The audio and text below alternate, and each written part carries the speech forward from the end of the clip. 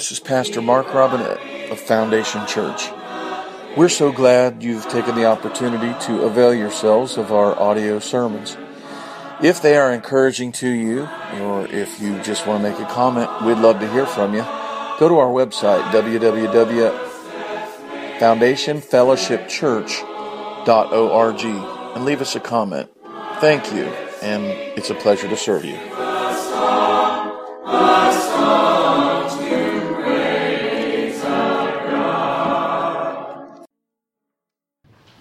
Greetings this Lord's Day in the name of Jesus Christ, our Lord and Savior. Greetings. Jesus was wise.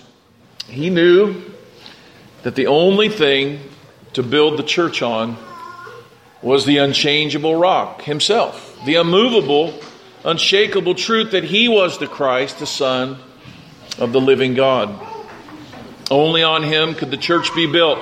It was not built on Peter, James, or John, but it was built on the Spirit of God that dwelled in them. We all will do well to understand that the arm of flesh, any arm of flesh, but the arm of the Son of God will fail us. Many of us take comfort that we hold this to be true only to rely on the most unsure arm of flesh that there is, and that's our own. We rely on ourselves. David learned this hard lesson in many, many ways. In Psalm 37, he extols the virtues and the understanding of not necessarily trusting in his own arm of flesh or in others, but trusting in the rock. Amen? Psalm 37 says, "Fret not thyself because of evildoers, neither be thou envious against the workers of iniquity. For they shall soon be cut down like the grass. They shall wither as the green herb. Trust in the Lord and do good. So shalt thou dwell in the land, and verily thou shalt be fed. Delight thyself also in the Lord, and he shall give thee the desires of thine heart. Commit thy ways unto the Lord. Trust also in him, and he shall bring it to pass. And he shall bring forth thy righteousness as the light, and thy judgment as the noonday. Rest in the Lord. Wait patiently for him. Fret not thyself because of him who prospers in his way, because of the man who brings wicked devices to pass. Cease from anger and forsake wrath. Fret not thyself in any wise to do evil, for evildoers shall be cut off. But those who wait upon the Lord, they shall inherit the earth. For yet a little while, and the wicked shall not be. Yea, thou shalt diligently consider his place, and it shall not be there. But the meek shall inherit the earth, and shall delight themselves in the abundance of peace. The wicked plots against the just, and gnashes upon him with their teeth, but the Lord shall laugh at him, for he sees that his day is coming. The wicked have drawn their sword, they have bent their bow, they have cast down the poor and the needy to slay such as be of upright conversation, but their sword shall enter their very own hearts, and their bows shall be broken, their bows shall be broken. A little that is a righteous man has is better than the riches of the wicked. For the arms of the wicked shall be broken, but the Lord upholds the righteous. The Lord knoweth the days of the upright, and their inheritance shall be forever. They shall not be ashamed in the evil time, and in the days of famine they shall be satisfied.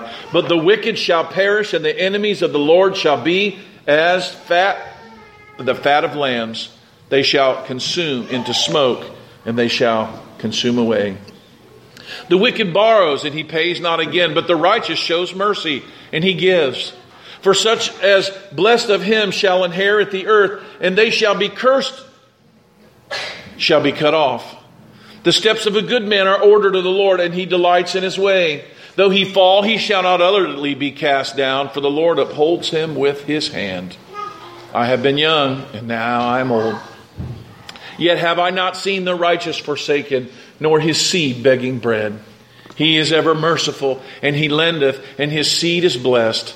Depart from evil and do good, and dwell forevermore. For the Lord loveth judgment, and he forsaketh not his saints. They are preserved forever, but the seed of the wicked shall be cut off.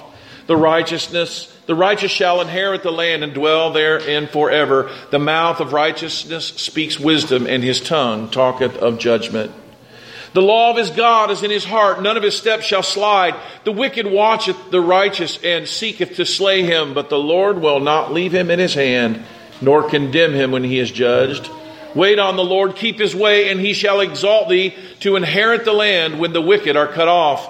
Thou shalt see it. I have seen the wicked in great power, spreading himself like a great bay tree. Yet he passed away, and lo, he was not. Yea, I sought him, and he could not be found. Mark the perfect and upright man, and behold him, for the end of that man is peace. The transgressors shall be destroyed together. The end of the wicked shall be cut off, but the salvation of the righteous is of the Lord.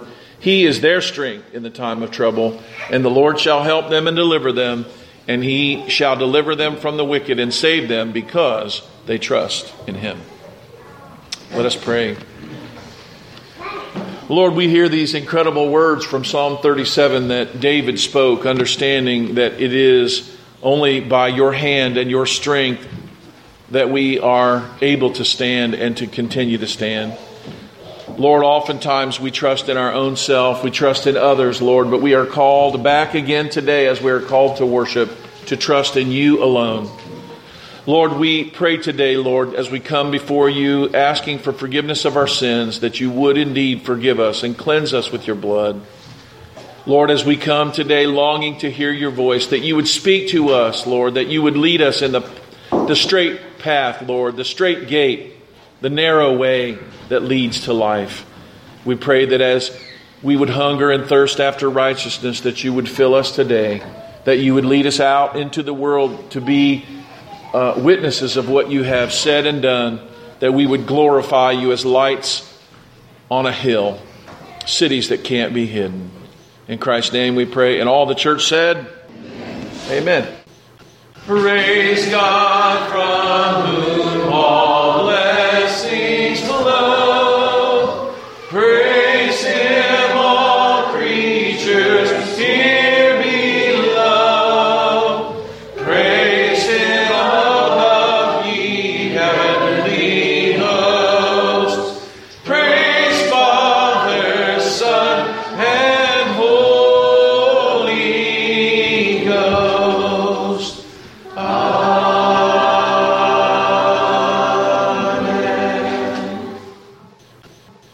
Please remain standing as I reread my texts here in Matthew chapter 7, verses 24 through 29. Houses built on rock and sand.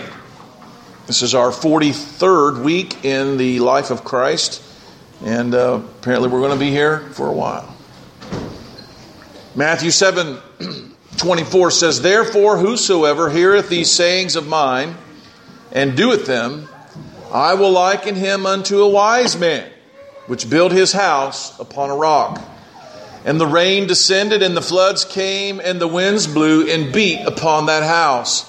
And it fell not, for it was founded upon a rock.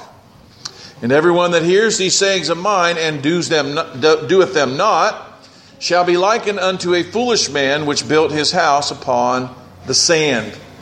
And the rain descended, and the floods came, and the winds blew and beat upon that house, and it fell. And great was the fall of it.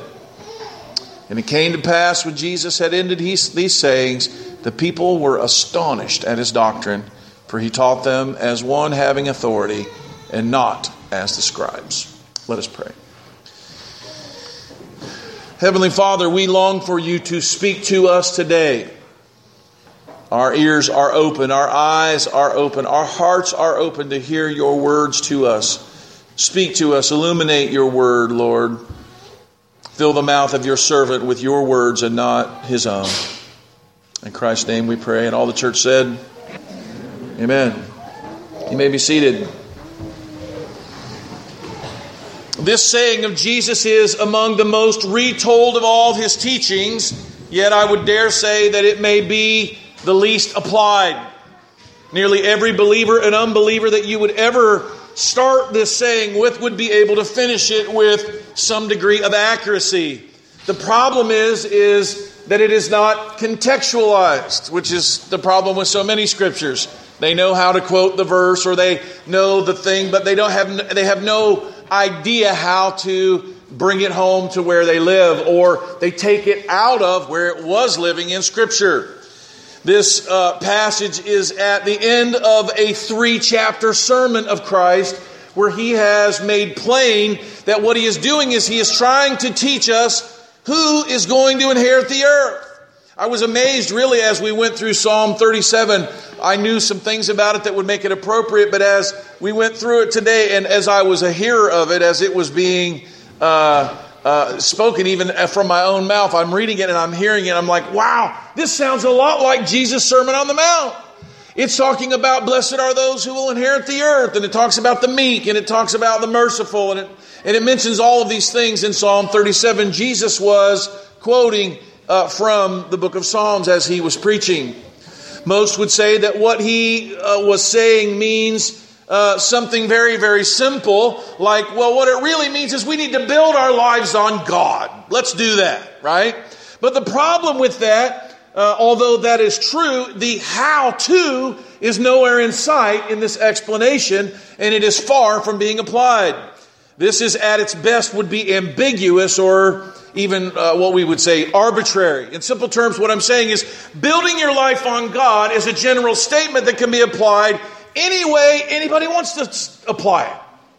I once knew a woman who would say to me over and over, oh, my children are the most important things in my life. I love them.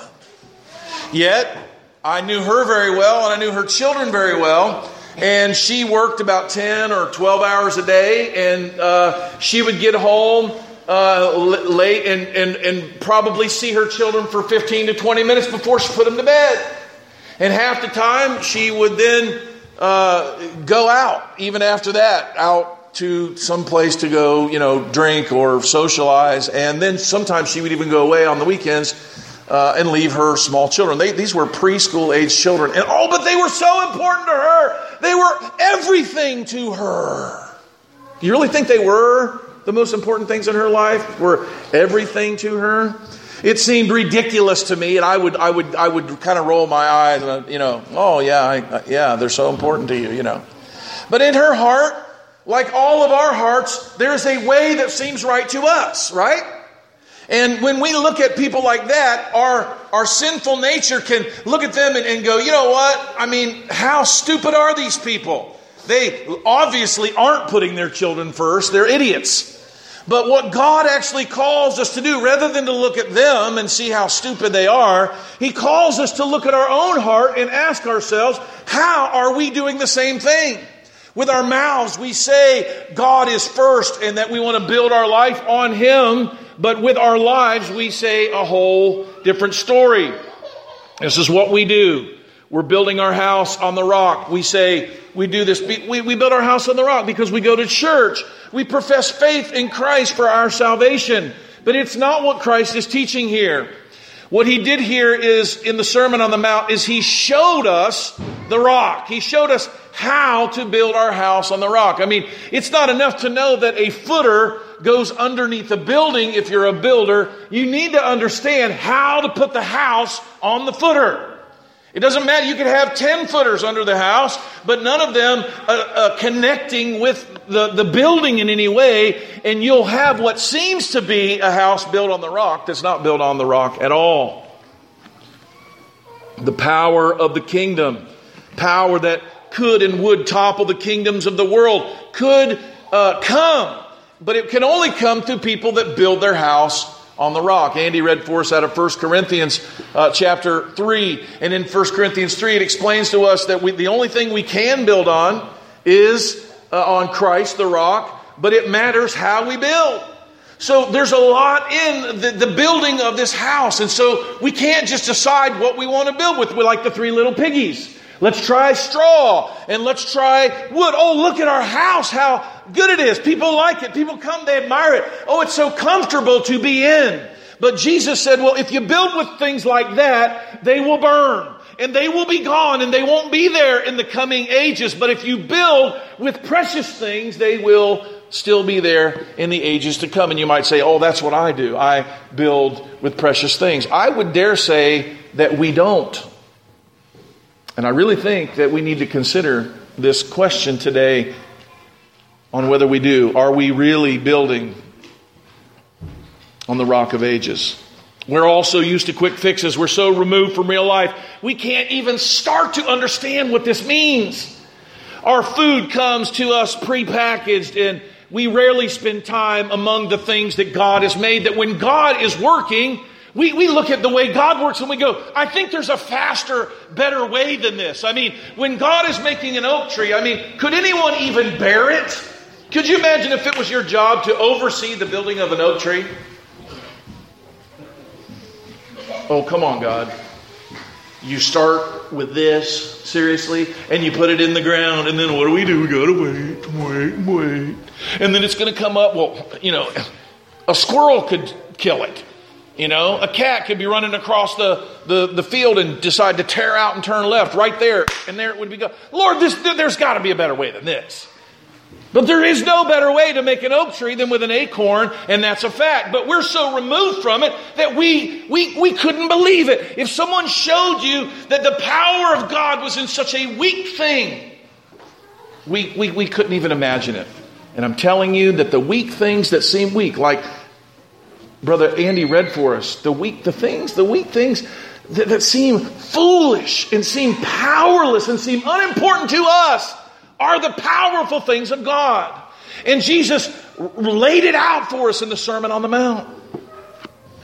Here in our text, Jesus is not simply saying put God first in your life or love God. He's not saying something that would fit on a bumper sticker. He's showing us how to do this. Life in the kingdom by subjects of the king should be markedly different than those who walk according to the course of this world. Yet our lives are so similar to theirs. Most people might not even recognize that we're believers by just watching how we live. Others have followed an equally arbitrary path that looks much more like what we think Jesus means here. But again, it's not what he teaches. We think that if we work hard to live righteous lives, as we define righteousness, that we are building our houses on the rock. We are deceived again. Some are tempted to evil and others are tempted to good. Both are off the path that Jesus set for us here in the Sermon on the Mount. Those of us who call ourselves Christians, we say, we're going to live a good life. We're going to live a clean life. We're going to live a life that looks like it's really, really good. But if you read the words of Jesus that chastises, it's the people who focused on living a life that looked so clean and good that he blasted so hard. Because that can be our focus, Brother Steve. And then we'll be just like those Pharisees. Woe unto you, blind guides. Remember what he said to them? What do?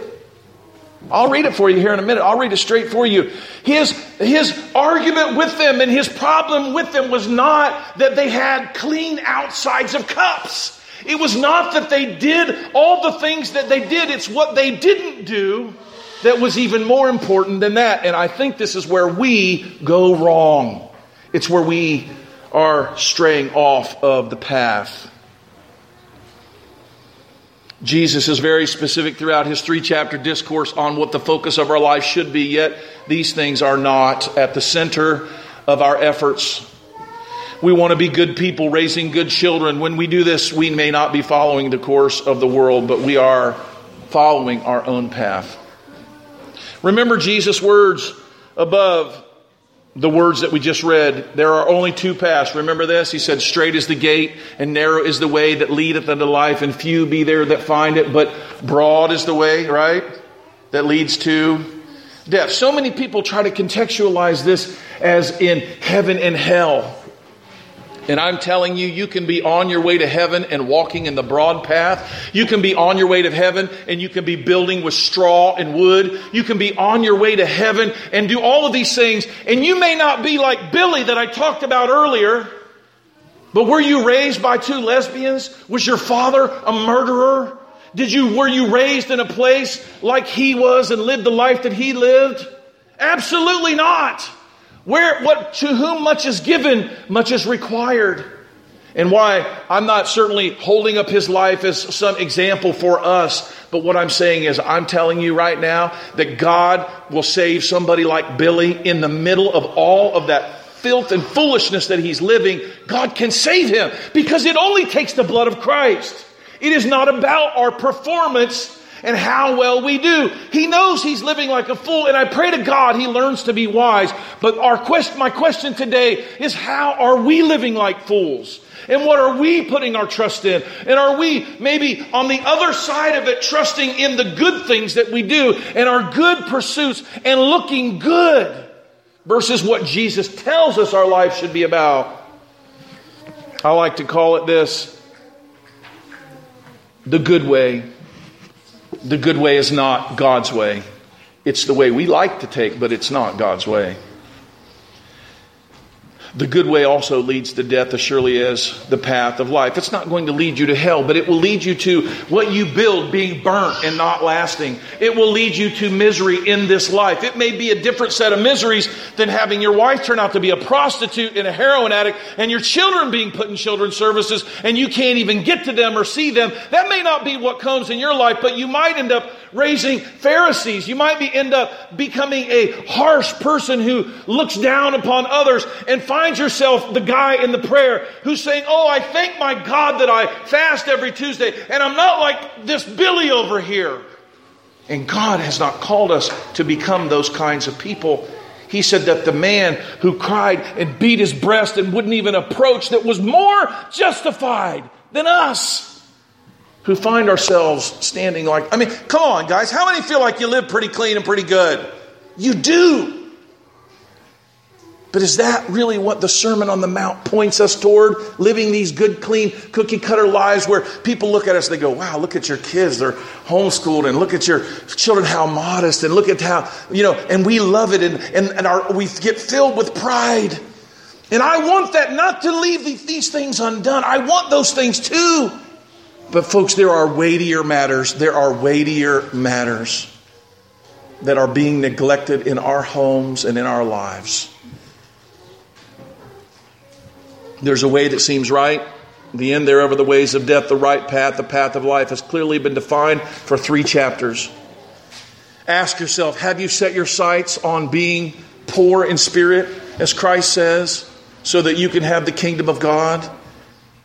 As much as you have on not looking worldly or looking like as much like a man or a woman as you should look like?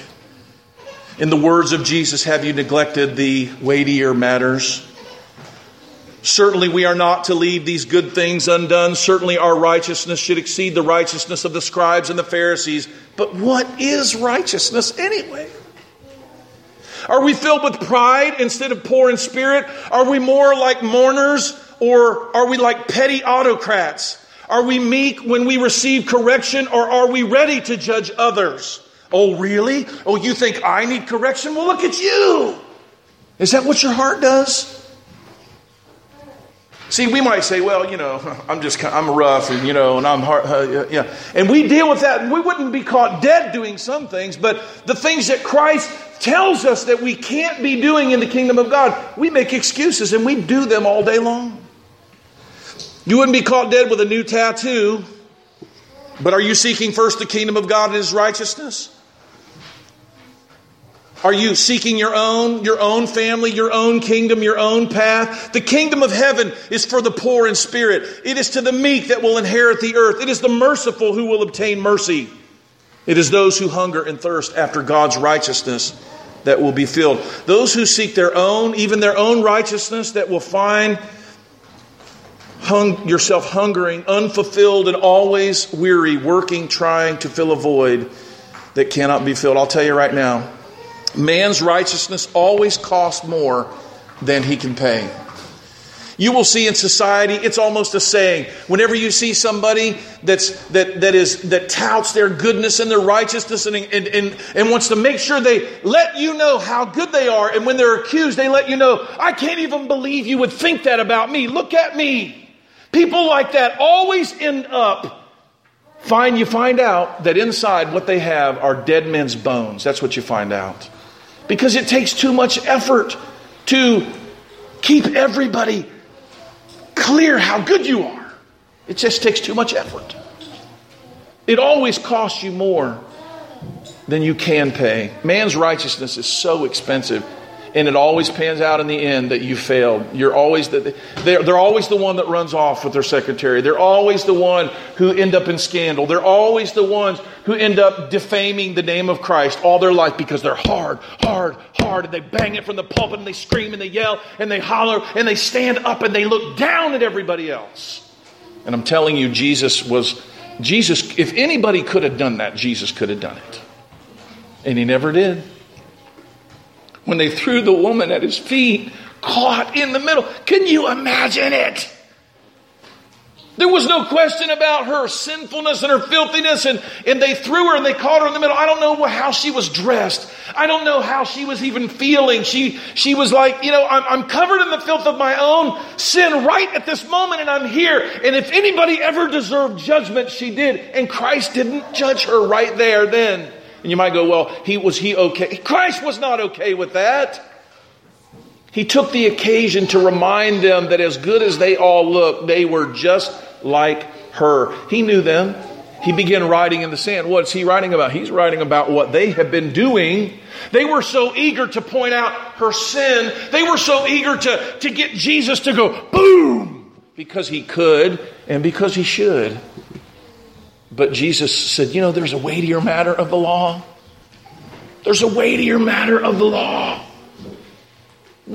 Who can name the 3 weightier matters of the law? Can you do it? Can you raise your hand right now and name what Jesus said were the 3 weightier matters of the law? Can you do it, Steve? I believe so. If not, everybody can just piggyback me. It's justice, mercy, love. It's judgment, mercy, and faith. Now, I'm not saying it to call you out. What I'm saying is they ought to be on the tip of our tongues, because they're what? They're the weightier matters of the law. And if you read the Sermon on the Mount, do you know what Jesus spends his time talking about, Brother Derek? Judgment. Remember, what did we learn? Judge not, that you be not judged. For with the measure that you judge others, so shall you also be judged. He talked about mercy. Blessed are the merciful, for they shall obtain mercy. He talked about faith. What do you mean? He said, you know what? He said, don't you worry about tomorrow. Don't you worry about what you're going to eat. Don't you worry about what you're going to wear. But seek first the kingdom of God and his righteousness, and all these things shall be added unto you. What's he talking about? He's talking about faith. Jesus is hitting the weightier matters of the law square on. And now we know what they are. Is that really what the focus of our life has been about? Do we do the good we do to be seen of men? We say no, but we are deceived. We do. We love the praise of men. We love for people to see us and think that we're better than they are. Oh, church.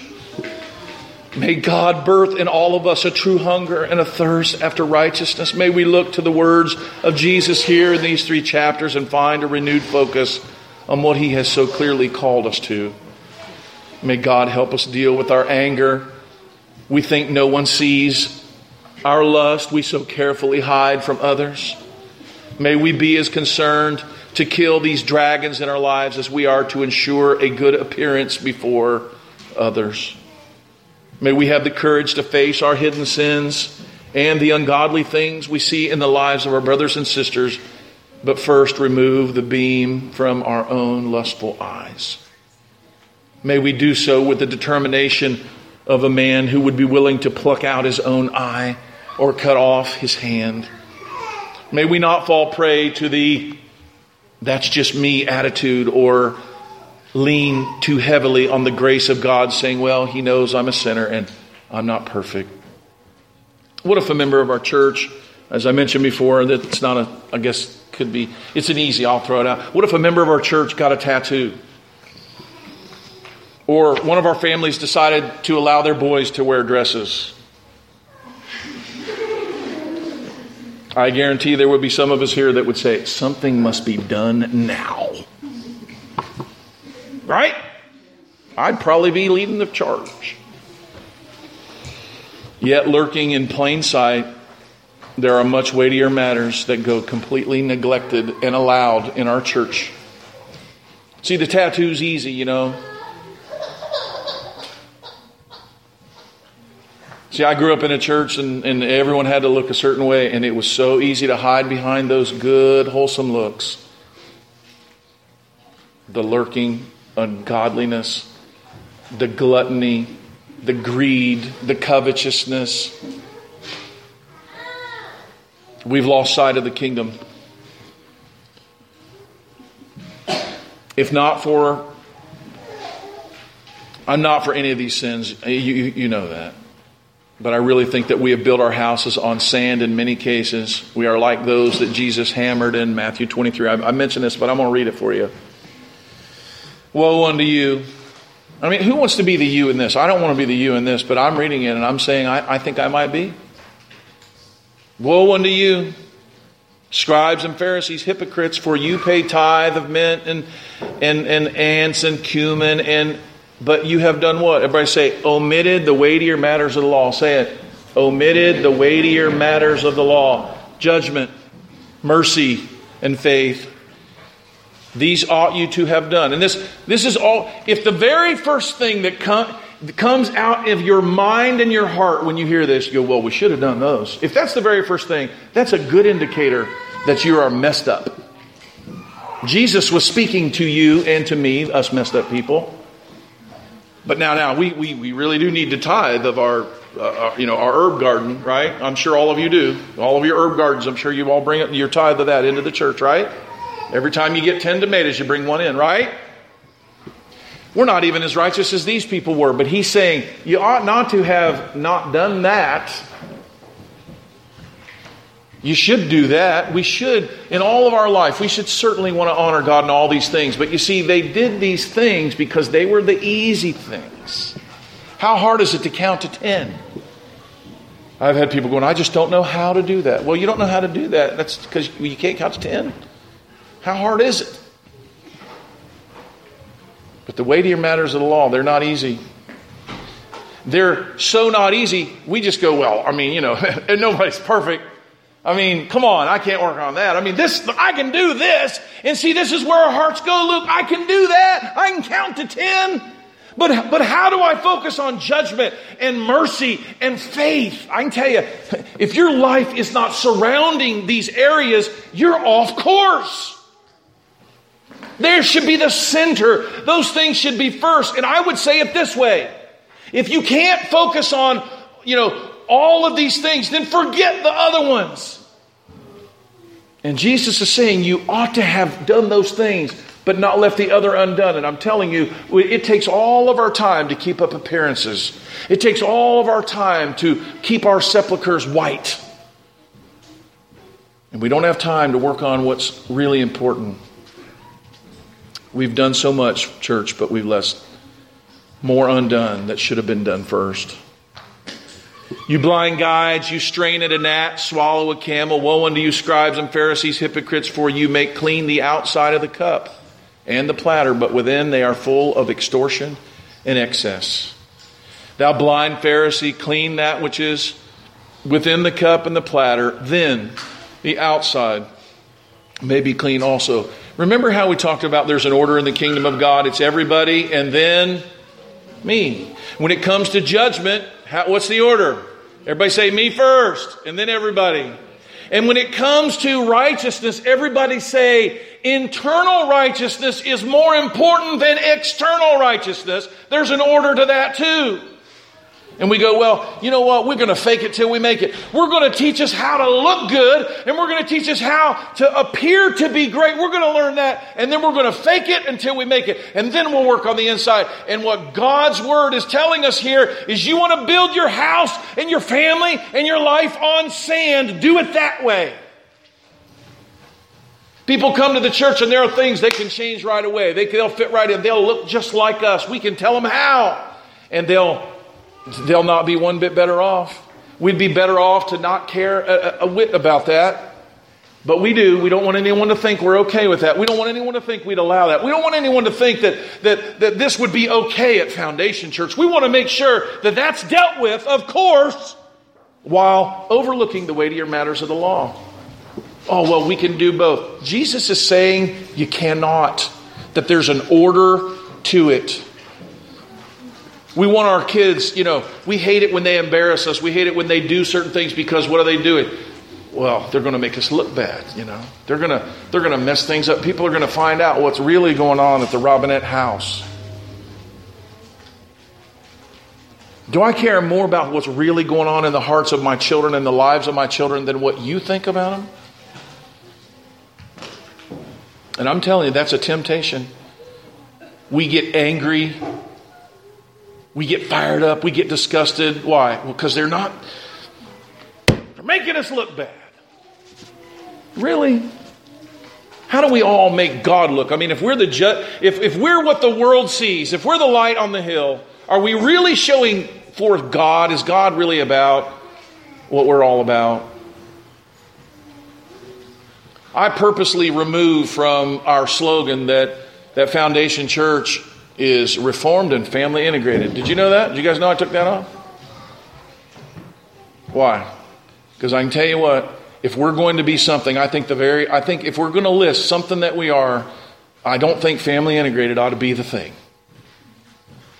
And you might go, well, we are. Well, of course we are. We love all these little babies and their children. We love the blessing of all these things. Are we killing ourselves to have so many children that we're half killing our wives? We can't even hardly deal with what we have, and we're doing this because what? Oh, well, we believe in the blessing of children. Rabbits can have lots of rabbits. I'm not advocating that we have one kid each and do them really well. That's not what I'm saying. But there are links and things that we go to keep up appearances. I know people who can't have children that feel like they don't fit in the family integrated world because they don't have enough. I need more. I need to get a few more around me so I can really look like I'm really family integrated. We had these women in our church, I've told you about them, their hair wouldn't grow long. I mean, let's get extensions for these women. Oh, so they can look like they don't cut their hair and they look womanly and all that. I'm telling you, we do it just like they do it. Jesus wasn't telling them that straining the gnats out of their water was bad or washing the outside cup was bad. He was showing them that our tendency is to major on the minors and to do first what ought to come last. Do you understand? That's what Jesus was saying. And we might go, well, I see others do it. We should be asking ourselves, how are we doing the same thing? What are we doing? Woe unto you, scribes and Pharisees, hypocrites, for you are like whited sepulchres, which indeed appear beautiful. Just in case you're missing the message, Jesus gives another example. You appear to be beautiful. I used to take pride in the fact that we were the beautiful people. We're the beautiful people. And we are. We do live a beautiful life. Which indeed appear to be beautiful outward, but are within full of dead men's bones. I'm not saying, oh, we all look good, but you're really all a bunch of heathens and hypocrites. That's not what I'm saying. I'm saying that Jesus is teaching us here that our focus on the outward first leads to an inward rottenness. That we are building our life on sand when we care more and we take more time and effort and focus on that than we do on the important things. Mercy. How many of you are concerned that you are really merciful? How many of you find that when you hear about other people's difficulties, the first thing you think is, well, they kind of got themselves into this mess, or, the reason I can talk about this so much is, Benita, I was the worst. I was the worst whited sepulcher hypocrite that I've ever met. I had someone say something to me. They made me so mad, Christy, I thought I was going to go crazy. This girl, she was visiting our house and she wasn't a Christian and whatever. And I said something to her like she thought I did something wrong. And I'm like, hey, now I just want you to know I didn't do that. And she goes, you know what? She goes, you make me sick. And I'm like, what? She goes, you are so concerned with your own goodness. It's really kind of gross. And I was like, I went around going, well, this, man, she's this. I was spinning out of control, anger over the fact that I was being accused of being concerned with my own goodness. Do you know why? She nailed me. Was I concerned about her? I was the kind of guy who, when I heard that someone had a back pain and they couldn't help, unload the truck, I was like, yeah, right. Yeah, I know about that. Got to wear your little weight belt, you're faker, someone was sick. Yeah, they're just lazy in bed. They don't want to get out of bed. I mean, come on, seriously. Does anybody, man, God has a way of just changing you. I saw people that went through divorces and I looked at them and I'm like, you know what? No one really knows what goes on in their homes. I never thought about their pain. I never thought about their difficulty. I never thought about how easy it would be to find myself in the same exact place. I was there because what? Because I was so good. You know what God had to do to me? He had to show me how good I wasn't. And you know what? My worst fear came upon me. Everybody was going to think about me the way I had thought about them. I'll have to explain it. It really wasn't me. I really didn't do it. I was completely innocent in every way. And I want you to realize how good that I was. And that's where I was. And man, that was important to me. All the while, Jesus is looking at me through his words here. And he's saying, is that what the focus of the kingdom life is? Or have we ignored the weightier matters of the law of judgment, mercy, and faith?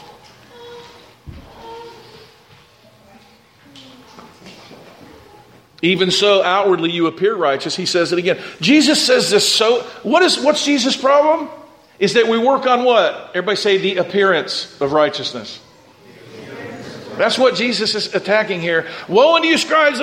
You build tombs for the prophets and garnish the sepulchres. Come on, what's wrong with that? The great men of God that have lived, the incredible men of God that have lived, the great John Bunyans of the world, or the great William Tyndales. Oh, we're going to build great monuments to them, and we're going to garnish them.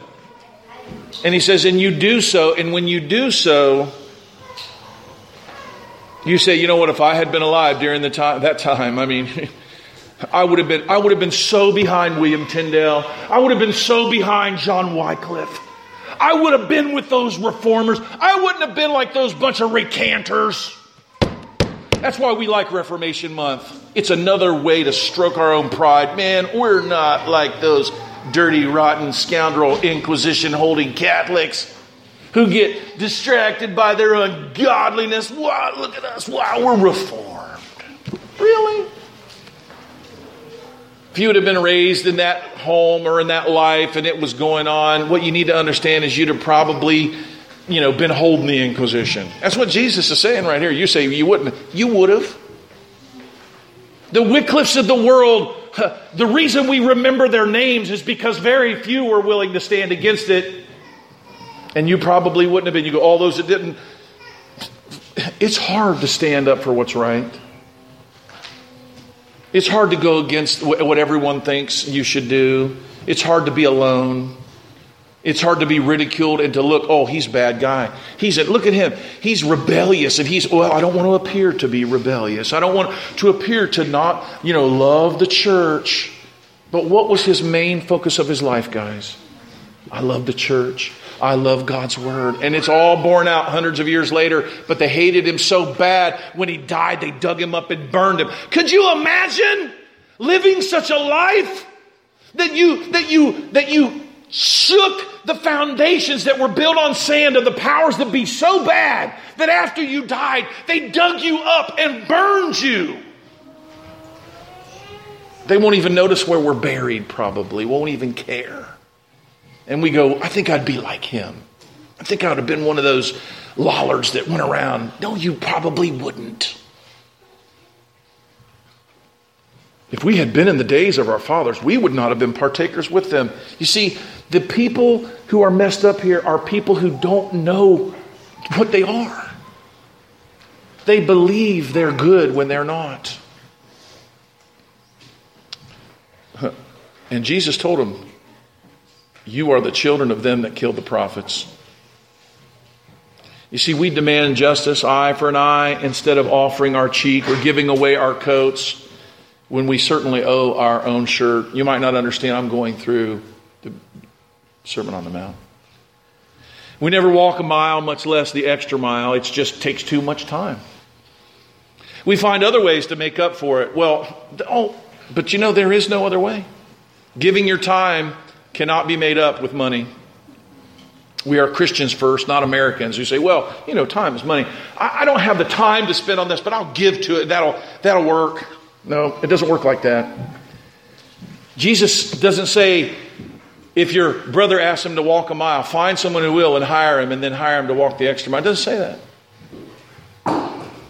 We've gone astray again and again, and we need to ask God to deliver us from ourselves. We think that we have a better, faster way, but we do not. A more efficient way, but we are so very wrong. We have been called to love our enemies and pray for them, and we can't even love our brothers and sisters that He's given us in the church. We find ourselves struggling with ourselves over our pet peeves, insomuch that we never even find time to pray for our enemies and love them. Oh God. We pray that your kingdom would come, that your will would be done here at Foundation Church, in my family, in the families of this church, as it is here on earth. Oh God, may we be forgiving those debtors of our own so that you can forgive our debts. Oh, make this our prayer, oh God.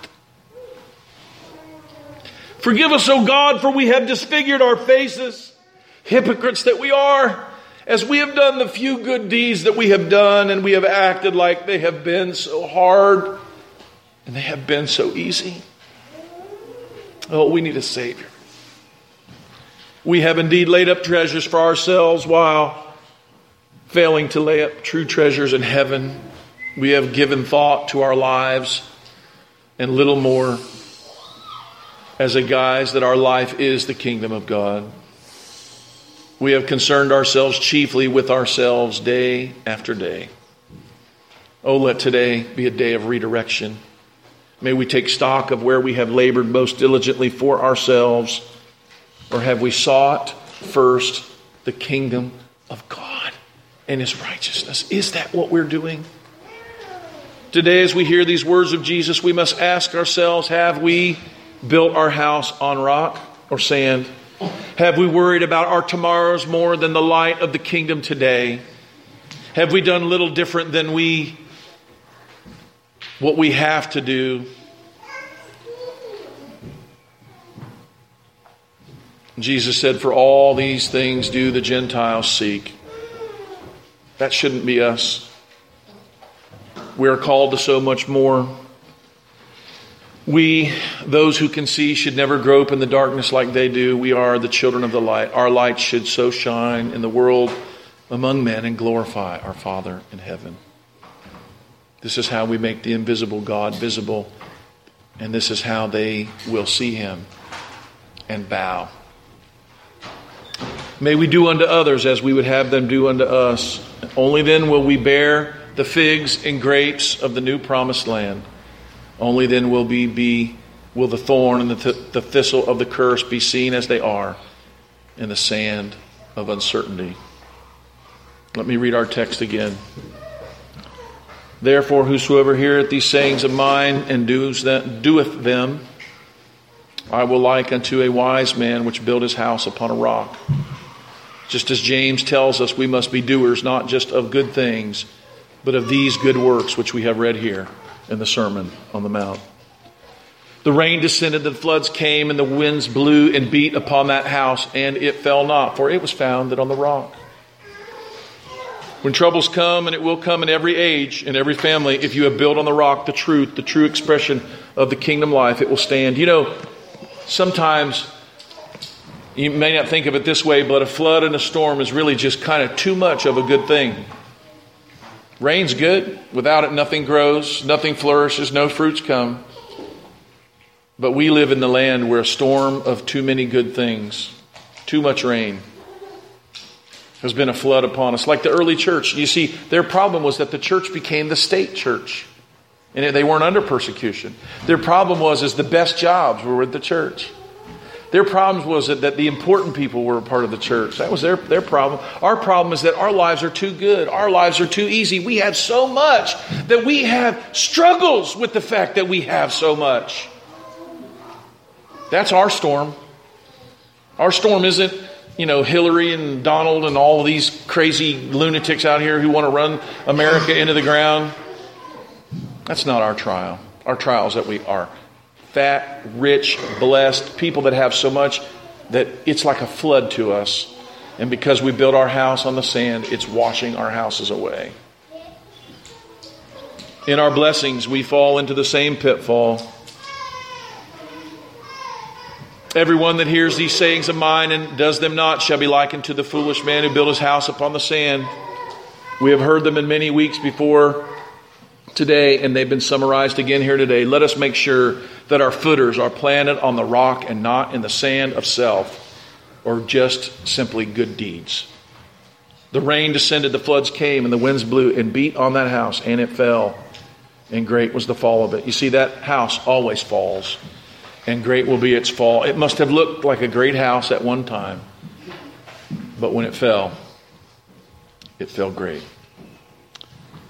As Jesus ends his sermon, he says it came to pass in verse 28 that Jesus ended his sayings, for the people were astonished at his doctrine, for he taught them as one having authority and not as the scribes. Let us not be astonished today. I know this is kind of a rough deal. He's our rock, the only thing we can build our lives on in this world. Let's build on him. Let's read again the words of the Sermon on the Mount and ask ourselves, is that what my life is about? Or has it become about a lot of things that could come second to those? Let us pray. Lord, you have challenged us greatly. You have exposed by the light of your truth our foolishness, our tendency to look for sand instead of the rock, to find our own way which seems to be good, the good way that seems right unto us. Lord, the end of that is a great falling house. It is the burning away of our straw and our wood and our hay and our stubble. Lord, that we pray, Lord God, that we would build with good things, that we would build on the rock, and that we indeed could be a grounded city on a rock, on a hill whose light cannot be hid. Oh, Lord God, then will the kingdom come and your will be done on earth as it is in heaven. In Christ's name we pray, and all the church said, Amen.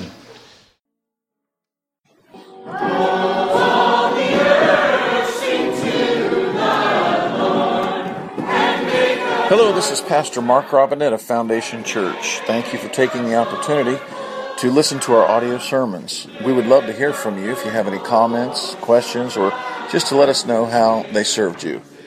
Go to our website, www.foundationfellowshipchurch.org, and send us a note. Thank you, and it's a pleasure to serve you.